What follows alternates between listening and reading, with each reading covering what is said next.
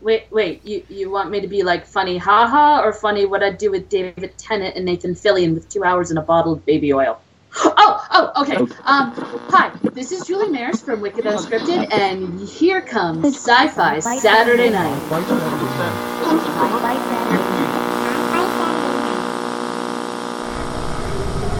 We will begin a mass invasion. We'll tell your people to surrender now and avoid war. Don't think you get me so easily! It is now time for us to put Earth under our rule. It's your sacred duty to tell us the truth. Confess that you've been guilty of witchcraft. You expect me to believe that you can overrun the entire world? We cannot be defeated. We have never been defeated. That is the message to bring your people. Yeah, they're dead. They're all messed up. Sci-Fi Saturday Night.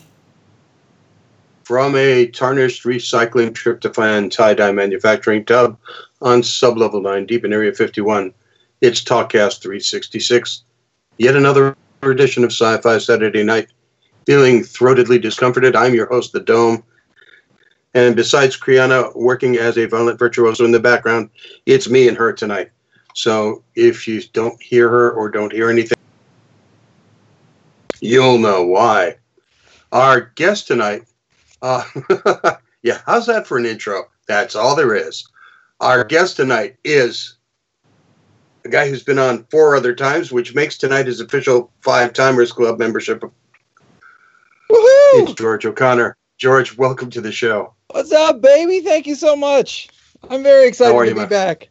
I'm good. Well, I'm good, man.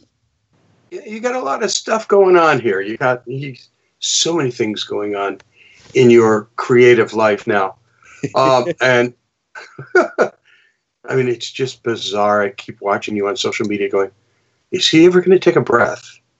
And clearly you're not. I'm a creative shark. If I stop creating, I'll just fall to the bottom and die. That's the story I keep telling myself. And as long as you believe it, we're fine. Exactly. Whatever gets you through the night, right? So tonight you're coming on to discuss a new 4-issue comic series that you're working on called Silent Night with a K. Yes. I don't know how to put that across without going Silent Knight, but I'd rather not do that. So let's just call it Silent Night with a K. Yes. And it's rather appropriate as we move into the war on holiday season. For whatever reason. Absolutely. Our yearly fight that apparently like one side always wins, but apparently there's a fight. I don't understand why there's a fight because we still have the holiday every freaking year. I know. This year? I know this is like just 2 old guys talking at this point, but I mean, I was seeing stuff before Halloween, and that's like pissing me off. Like, how can it be a war when you're seeing Christmas stuff? Like one side clearly won, So like it's the fight's kind of over. So and the side that won wasn't the side of moderation. Now was it? No. Restraint didn't win. Patience didn't win. The other thing that I love, and we are recording this 2 days before Turkey Day. Yes. And it will air 2 days after Turkey Day. But as we're sitting here 2 days before Turkey Day, I was watching on the television all the marvelous Black Friday ads that begin on Thursday at noon. Oh yeah. Yeah, but I got a heads up for like a Cyber Monday deal that starts on Thursday. Yeah. So yeah, it's like this whole narrative, like it's over. Like one side clearly won. And it's the side it's the side that thinks that there's a war against them. It's like, no, you won. Like on every possible front, you won. Yeah, pretty much. Just some of us would like to dress up as Batman before having to think about Christmas. That's all. That's all we're asking. Yeah, and that would continue to be you, I think. As the saying goes, be yourself unless you can be Batman, and then you be Batman. Perfect. I don't think true words have ever been said. I'm pretty sure it's in the Bible somewhere. I think it was. Euripides 36, whatever. Yeah. I think it got cut for space. But it was fine. Yeah, kind of like the end of Justice League. In any case, so I mean, we can talk about your heavy metal Kickstarter. Yeah, which we're going to at some point because I'm going to insist on it. But well, yeah, I mean, kind of. I guess transitioning from our little Batman riff right there. It wasn't an accident that we called our book Silent Night. What it is it answers the eternal question: what does Santa Claus do with the rest of his year? And we believe what he would do is, when he's not making toys for the good girls and boys, he would be a private detective using his Santa powers to help find lost children. And so we kind of put a crime noir spin on Santa Claus, kind of a Sam Spade type of vibe to it. And yeah, it's funny because you can almost hear the saxophone in the background as you're reading it. It's really cool. Yes, in that respect. Yes, so it's been a slow burn project. I was going to say this started in 2016. Yes. And so what we're doing now is, you're talking about early Black Friday deals. Well, we're starting to talk about next year's Black Friday this year. There you go. Yeah. So the project moving forward, we've got a fantastic artist. His name is Dafu Yu, who I've known for years, and we finally found a project to work together on. And currently we've got 3 of the 4 issues done. And we're going to keep plugging along. And the game plan is by this time next year, we'll be able to release the full story. But in the build up to that, what we've done for the Sci-Fi Saturday Night listeners is you can find the link that you can download the first full issue that you can check out. And, you can follow me on Twitter at Lazy Horde. You can follow the company Homeless Comics to learn more about as the project continues, and then once it's finally available for everybody, how to get the full story. So I'm guessing we're going to go 4 individual issues, and then at the end, a kind of graphic novel type of deal. Yes. Excellent. Yep. And then I remiss to also say beyond Dafu on inks. Yes, and you want pencils, to mention Leslie Atlansky, who is a fantastic colorist, a wonderful person. More times than I can count has artistically saved my butt and saved some projects. And just the marriage of her colors and Dafu's pencils and inks is just wonderful. I mean, every page I get back from each of them, it just puts a huge smile on my face. So yeah, we're kind of talking about patience. The amount of restraint I'm having to, use up and not just throw every page out to the world as they churn them out, has been a whole lot of lip biting. So yeah, this is something I can't wait to show the world. I mean, this has been a project that it was birthed from 2 other friends. We were just kind of sitting around. One of them had the idea for this idea. His name's Joseph, and he kind of had this idea of like, well, what if Santa Claus was kind of a detective? And he brought that idea to myself and my friend Tony DeMauro, and it was a handful of wonderful nights of the 3 of us getting together and just brainstorming the story. And it's been around for a while. And then, one of those projects that was always in the back pocket, and the more it kicked around in my head, just the more I really, really wanted to see this thing come to life. And then, we can thank New York Comic Con, because that's where I crossed paths with Dafu. So, beyond it being, the patience to get the comic out, the years of trying to just get the story out, has been a journey on its own. Well, I mean, you had to get to a certain point productively as well. Yeah. So where this script was formed and ready to go, and you had the background from doing 3 other comic projects to where you were comfortable putting something this complex in texture together, because the level of complexity and texture in volume 1 here is really wonderful. Thank you. I also have to give credit to Beth Scorzato, who was an editor I brought on board. I wanted to make this thing as good as possible, and I felt like, it was only fair, if Dafu and Leslie are, working their butts off to make it as good as possible. I mean, I deserved that amount of magnifying glass and scrutiny, and so I've known Beth for years, and she's worked at a bunch of different places, Paper Cuts, Lion Forge, DC for a bit.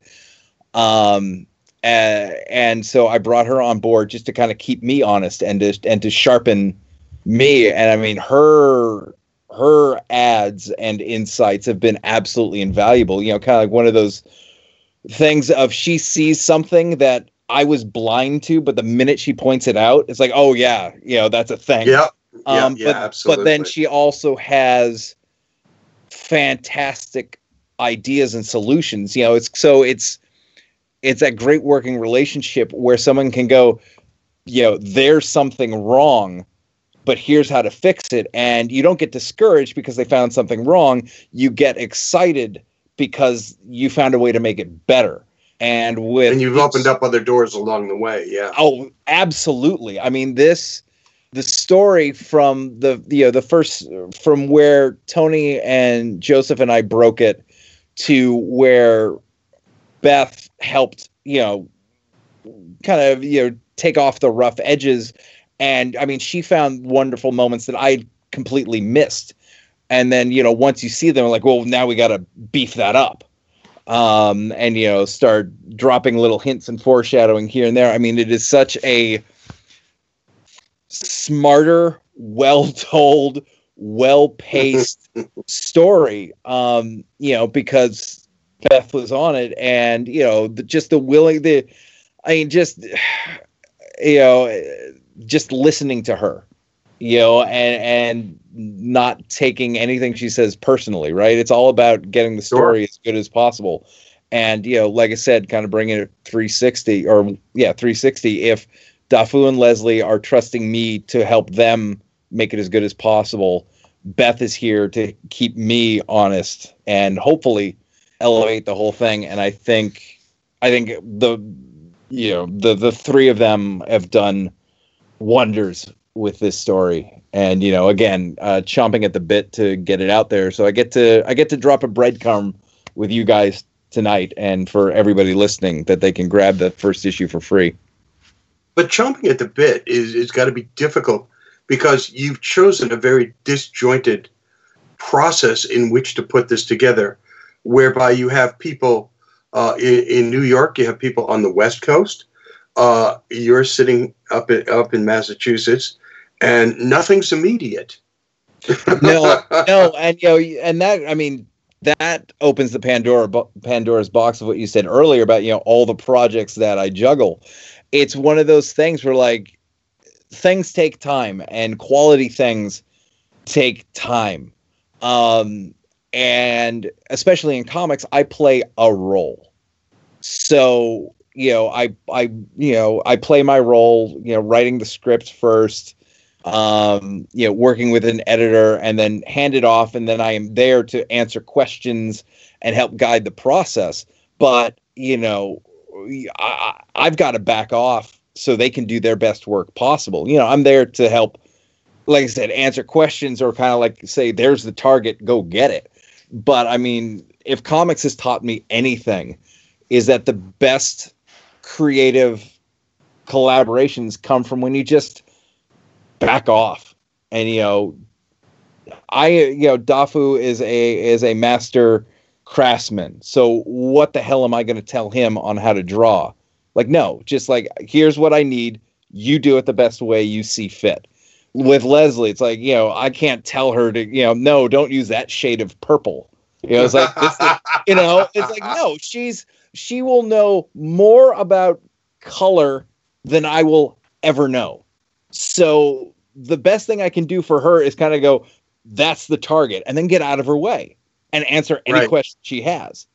And then when you get the proof back, you can look at it and go, I'd really like it if it was darker on panel 21. Right. Or something like that. If I even have to. But again, I mean, that's what's great about working with professionals and experts, is that they are thinking and breathing on a level that I'm not even aware of. They can see a thing and know how to approach it and how to execute it without thinking, where I would be sitting there, just, trying to figure out the first step. They already have the chess game all set up, and are ready to go. So do you send like a script to Dafu, or do you send a kind of sketch out storyboard, or do you guys discuss it? We do discuss it. So I work full script, which is, every page is broken down into panel descriptions, and dialogue. I try and keep my panel descriptions as loose as possible. I want to outline the sandbox of what we need. If there's something super important in the panel that has to be in the panel, I'll put it there. But outside of that, I don't go Alan Moore on him. Because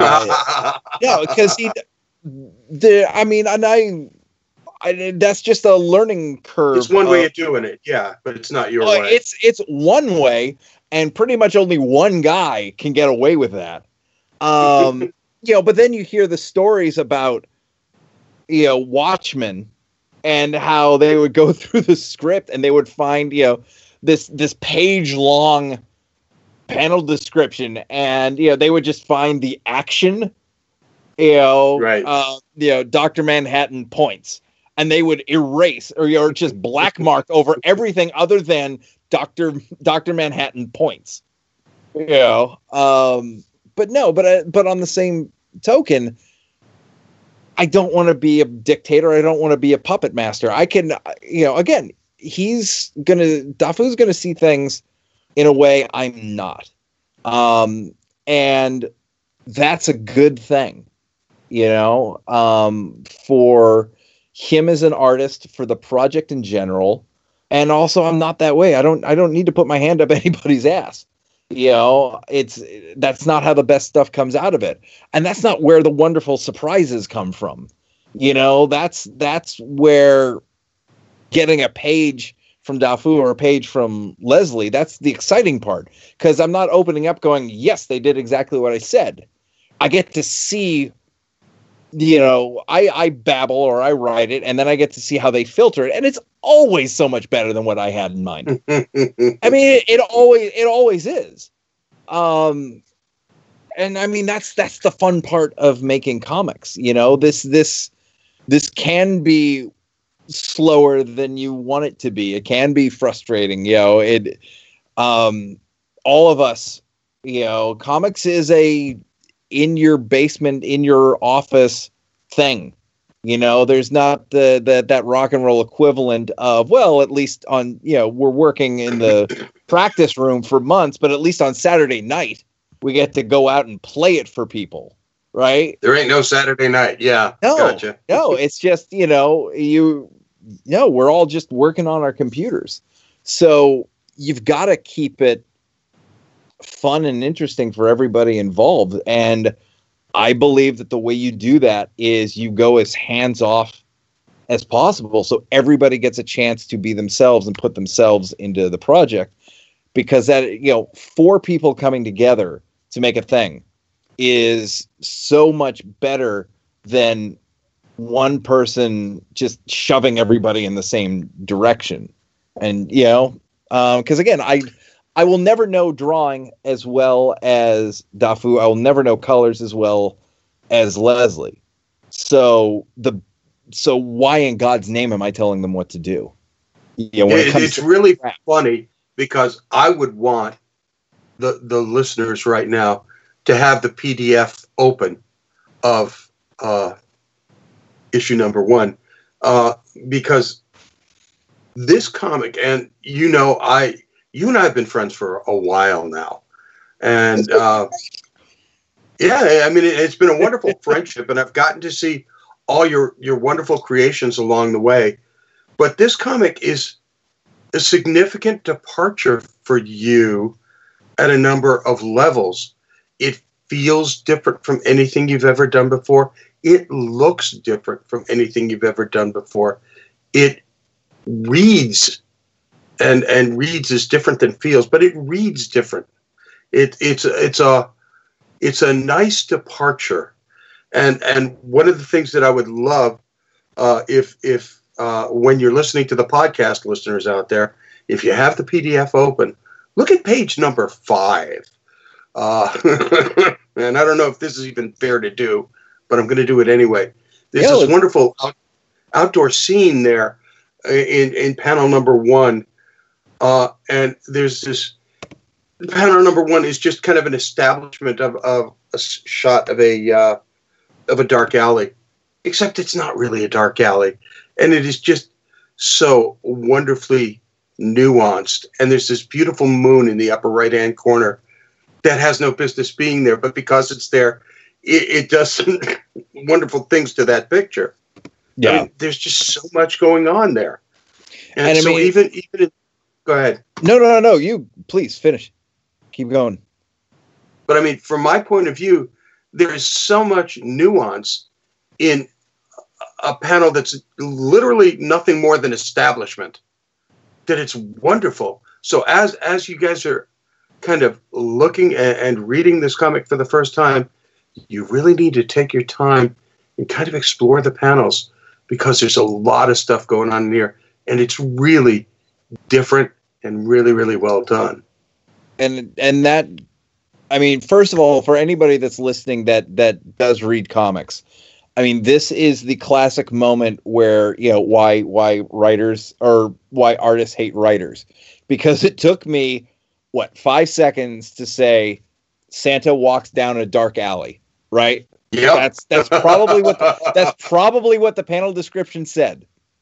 And look at that. What took me 5 seconds.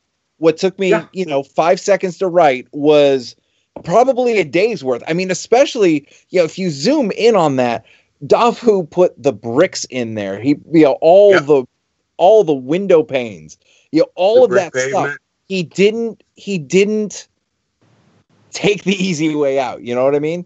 He went for it. He built that environment. And because you have so many, and if that was the only one like that, that would be one thing. But they're interspersed throughout this comic. It's just kind of a masterwork of whatever setting you bring the comic into. There is this beautiful moment where the artist and the colorist make sure that it's visually established in ways that just don't seem to matter to most people anymore. Yeah, and if we're going to go all the way in the woods with this panel, handing it off to Leslie, I mean, yes, it's this beautiful dark alley, but then it's things like in the background, she decided which apartment lights would be on. I was just going to mention that myself. Yeah. And that's not in, and again, that's not in the script. That wasn't even a direction, as, for me, who's just, kind of like managing the project. That's not a dictation from me to her. That is her artistry and her expertise on display there. And you're right. Something that maybe no one's going to pay attention to or clock as they read the script. But, I kind of take this moment to remind anybody, who reads comics, sometimes, and I'm guilty of this as well, is I'm a word reader first and the panel second. And I'm desperately trying to break out of that because, again, that one panel, that first panel, who knows how many hours went into that. And it's a shame for anybody that reads, my dialogue box and then moves over, because the artistry and the story is the art. I'm just covering up 1 inch by 2 inches of the art with my babbling, but the artistry is in the art. So, just, as you're reading, whether it's Silent Night or somebody else's comic book, slow down or maybe read it a second time where it's art first, and forget the words and just appreciate the detail that goes into it. There's an interesting difference, I think, and maybe it's because I'm just an old bastard at this point, but there's a difference between reading an e-copy and reading a physical copy. I agree. And I'm not sure, and I'm not saying one's better than the other, but there is a significant difference. I think that, if I'm reading this on one of my e-readers, if I'm reading this on my iPad, and I'm caught up in looking at panel 1 on page 5, I'm going to open it up and zoom around it and check out every little thing. Yeah. But if I'm reading it in a book, if I'm reading it in a hard copy, I think I'm just going to stop and stare at it for a while. Yeah. Yeah. And I'm the same way. I'm very tactile.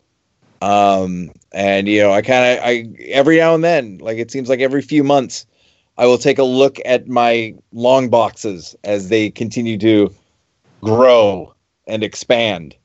And there is don't even start with that. Yeah, there is that fight of, the physical copy and kind of what comes along with it and the digital copy that goes with it. But man, it's a tactile form. We'll see. I think, when Comixology became big and digital started growing, I don't know what, 5, 7, 8 years ago, I think people thought print would be, if not dead, it would be severely dented. But I think we've learned that it's insignificant at best, as in taking money away from print, and I think it's generational. Mm-hmm. I think because we started out, in the pulps, in the dime stores and that stuff. I can remember hoarding that crap when I was 10 or 11 years old. Absolutely. Yeah. But there are kids who are doing the comic thing now, whatever that means, and many of them just don't have any physical copies at all. Yeah. And I mean, again, you're right. It may be generational, and who knows what the landscape will look in 5 or 10 more years. When I honestly don't know if I'm right or not, but I'm just opinionated. It's all shit. But I mean, I will say, like, to me, it's kind of not real until I can hold it. We've done a short print run of that first issue for some of the shows that we went to this summer. And, opening that box and seeing all the copies of that first issue, that's when it became real. And it's been a project that, Dafu and Leslie and I have been working on for a year or more at this point. So it wasn't like it was all of a sudden it was at my doorstep. Like, no, I've been seeing pages coming in and we've been assembling it and sharing it. But it was when that box arrived, when UPS dropped it off and I got to open up that box. Because, that's the creative bothering of it right there more than anything else. Yeah. Yeah. Yeah.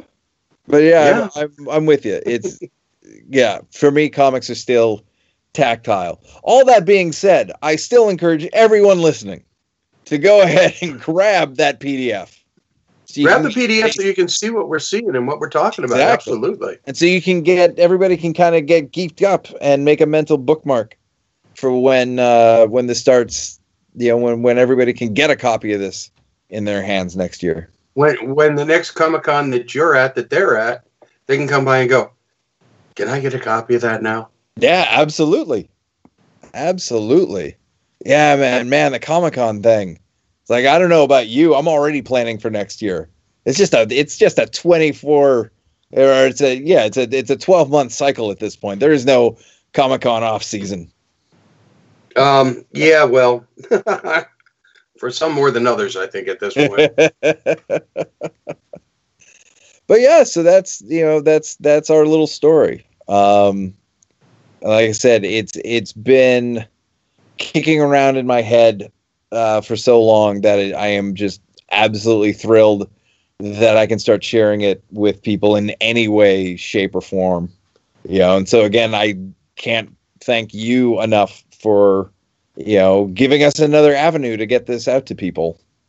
Hey, that's our pleasure, because it's so cool, and it's one of the things that we like doing here is anybody can walk into a comic store. So a guy walks into a comic store and says no, and kind of peruse the shelves and just kind of get glazed over. Yeah, and a lot of independent stuff, a lot of small shelf, small publishing stuff, kind of gets pushed to the wayside over the DC and Marvel, death of the month or whatever. So, for us to be able to take what's really, really, really, really good stuff that's coming out that they might not otherwise know or see or even hear about. And that's what your stuff has been. It's been a joy watching your stuff grow and mature and change, and each project build on the process that you've learned from the project before. And man, I'm telling you, this is some of the best stuff you've ever done. Thank you. Without doubt. Thank you. And that's the hope.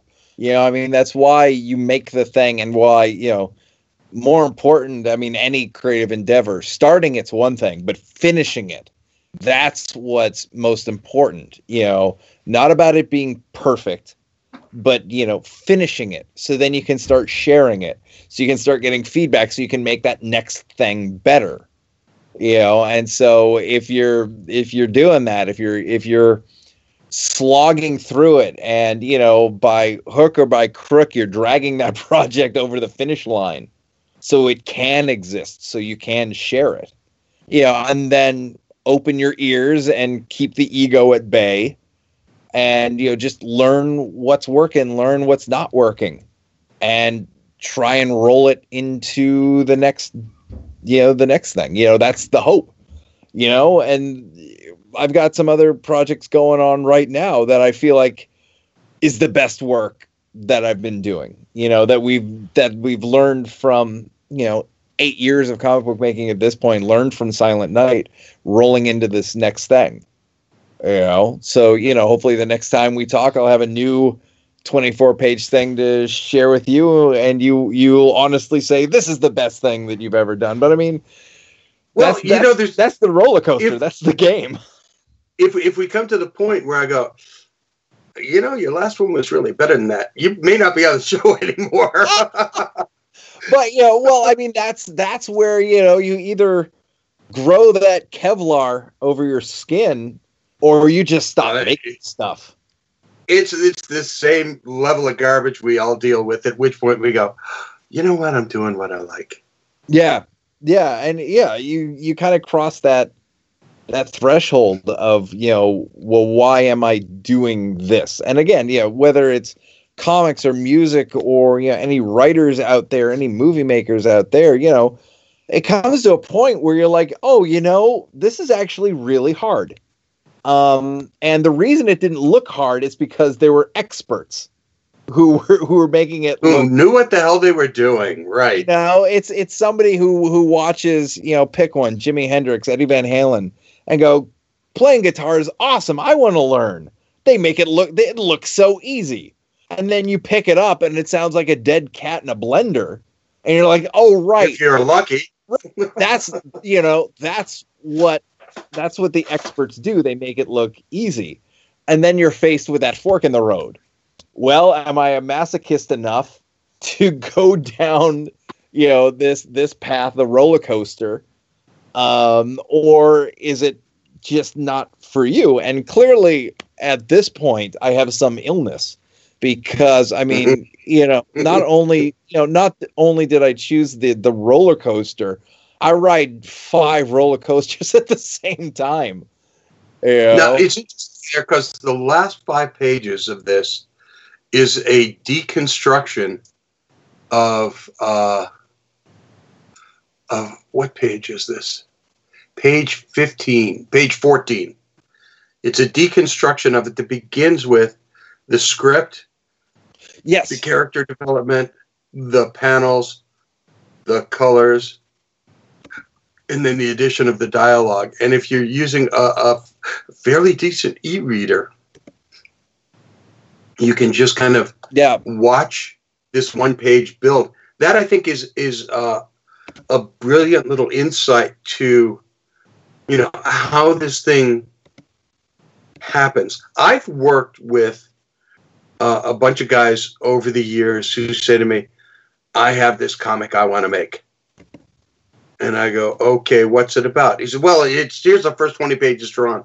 I said, no, man, where's your script? So I didn't write a script. Really? Where's your character development? We're just drawing them as we go along. I said, where's your story? Well, let me tell you the story. And when people get a chance to look at this, it's kind of like you can walk them through the process and go, guys, once you've written out a short story of what this is, you break it down like this, you put it into little boxes, you develop your characters, you draw and ink them, then you color them, and at the very end of it, you have a page of a comic. And if that doesn't take you a month, you're doing something wrong. Yeah, I mean that's why we wanted to do it. I mean, again, we've been on the same con circuit for 8 years at this point, and we both, whether it's talking about podcasting or talking about book publishing on your end or comic books and making them on our end, these shows are filled with people who love the medium and want to be a part of it, but it feels unobtainable, because again, you're looking at the finished product and you have no idea how the sausage was made. And so you have no idea what's in the sausage. Yeah. And so that was one of the reasons I wanted to do it, is because, at every show I'm talking to multiple people who want to do it. And man, if you think I talk a lot tonight, God forbid, some 13-year-old come and go, oh, I've got ideas for comics, I just don't know how to start. I'm like, well, get a seat and sit down. Because I can show you right here. Because I will not only tell you, I mean, I just, comics has been so much fun and so rewarding that whenever I hear somebody say, oh, I want to do it, I want them to do it, and so that's part of kind of why we put this together, was one, like you said, here's A to B to C. This is how we did it. And I think we picked this page because this is one of those moments where you can see, like, when you read it, the panel descriptions are very sparse, but then you get then you get to see how Dafu translates it and how he takes it and not only does it, but reimagines it. And then there was a moment where there was a little back and forth between he and I. There's a panel where and I think I explained it in here, for artistic reasons, like, no, move his hand from here to here because of X, Y, and Z. And so you can kind of get an idea of that back and forth. And then you get to see Leslie, and then you get to see me muck it up by putting my dialogue over the art. But that's got to be a weird part of it, finding a place to fit it in. That is an art in itself, and it's one of the reasons why I actually enjoy the lettering process. Is it's a final edit script wise, but then I also get to see how it works with the art, and the just sitting there and going like, all right, I'm covering up too much of the art. How do I take these 14 words and say it in 10, say it in 8, it's a visual medium, and it took it, and that sounds kind of ridiculous to say, like, yeah, of course it's comics, it's a visual medium, But at some point you wake up and you're like, oh, right, it's a visual medium. And as a writer, it's, visuals first. And so you go back in and you cut and you trim and you zhuzh it so it works nice with the art. And so, again, just kind of showing how all of that comes together, because I am a sucker for process. If you can break down a brilliant performance and tell me why it's brilliant, I love that. I love seeing the strings. I love how stuff gets made. I find it very, encouraging and inspiring. And rather than demystify it, it kind of gives me more appreciation for the talent, the artistry, the expertise that goes into it. So kind of wanted to do that, just showing how this, story comes together, and a little insight on how the three of us work together. So, for as long as I've known you now, you've been a filmmaker, a documentarian, a writer, a comic book writer, a musician. You work in advertising, and you understand you also play the kazoo, but that's a whole different story. What was it about comics? Because that's where you keep coming back to.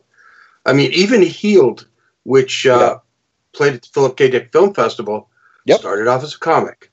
Yes. And by the way, got some really, really great notices there as well. Yeah. I hope you were as happy with that as we were reading it. Yeah. It was, I was really, really happy with it. So sorry, we went off. So, what's the question? Sorry, the question was why comics? If you close the door, is the cat alive or dead? Yeah, exactly. No. So the question is why comics? So before comics, I was doing a bunch of short films, and kind of the rules of the road is if you can't shoot it, don't write it.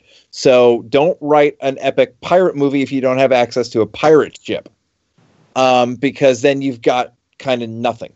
So a lot of my short films and the web series 664, The Neighbor of the Beast, so much of that. One of my all-time favorites. A lot of that stuff was shot at my house because I owned the house. We could shoot here. We could do whatever we wanted here.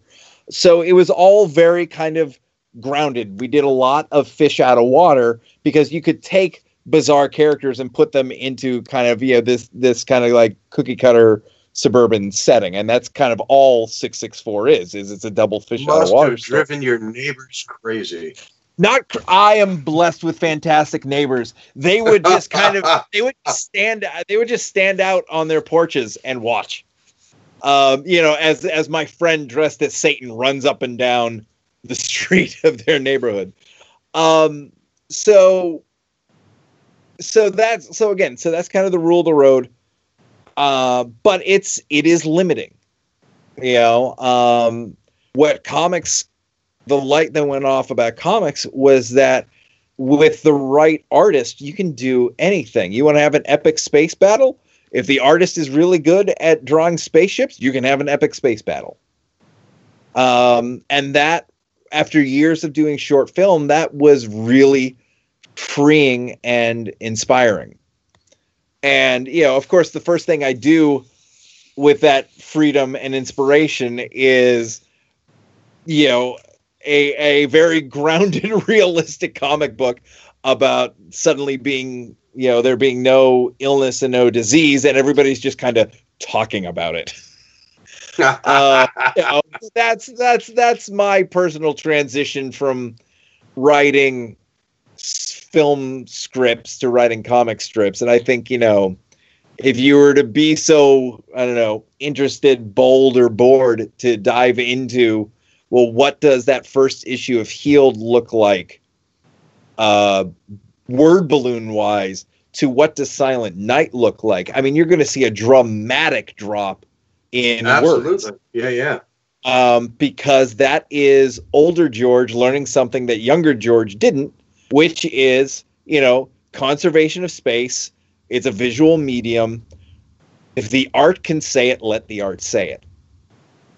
Well, it's not just if the art can say it, but from your perspective as the creator, learning how to let the art say it. Yes. Yep. Absolutely.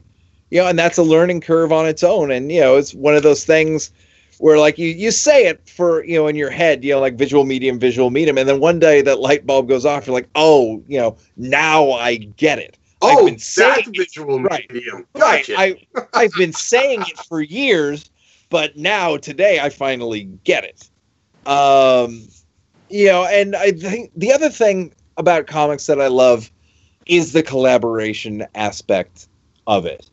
There honestly is no better feeling than getting pages in from your artist, seeing their visual ideas and their talent coming through, because like I said, it's like, you kind of said, you give them an idea of what you're looking for, but what you get back is so much better. And, you get to do that for every issue. You get 20 emails of these pages that just put a smile on your face. So the collaboration aspect of comics is what keeps bringing me back. The joy of finding artists to work with, whether you've known them forever or you've just discovered each other. It's great and it's wonderful. And I think also the comic convention, for all of the hurdles and the frustrations that a convention can be, not only for an exhibitor but for the attendee. Good Lord, yes. If you when you find, that moment of someone walking by your table and your idea sparks something in them.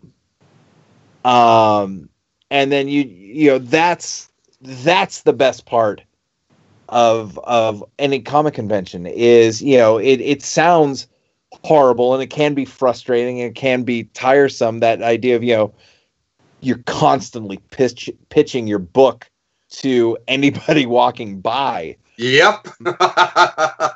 But when you find somebody who digs what you're doing, I mean, that's a little drug of its own right there. Can I tell you when I'm at a con and somebody walks by the table and goes, I was listening to your talkcast a couple of weeks ago. And my first response is always, no, you weren't. No. You weren't. No, seriously, I was. And I was thinking about what you didn't hear what I said. No. It astounds me sometimes that people listen, that people care, that, and they pay attention to what's going on. And it astounds me that I can talk to people who are creative and funny and incredibly friendly. And you've been one of them. We are talking tonight with George O'Connor. Hi. Our member of the Five Timers Club. Yes. And the creative fourth line, Silent Night with the K. Yes. Yeah, it's and that, it's taking what you're talking about, the kindness of the comics community. What is that? Other people hear this, right? It's just not Sometimes. me. Hold on, I'm gonna start turning. Saturday night, we're gonna have Shakespeare on. I don't know if it's built or not. And the week after that, on December 9th, Brian James comes to talk about his new science fiction novel. Sci-Fi Saturday Night is the official podcast of VerandaCon, Teen Comic Con, BooksandBlues.com, and Comic Art House. Visit Comic Art House for some of the best deals on original art. Dozens of your favorite artists. If you have a free moment, take a look at Sci-Fi Saturday Night's anthology, My Peculiar Family, now on Amazon and at BarnesandNoble.com. Our intro music was provided by Rob Watts Find more of his creations at robwatsonline.com. Our outro was provided by It's Made Me Cry. You can hear their grooves on it'smademecry.com. Many thanks to Kriana, the sweetheart of the soundboard, for taking care of us tonight. This is Dome saying, Terry Agini, shared pain is lessened, shared joy increased. Thus do we all get entropy. Enjoy the tryptophan.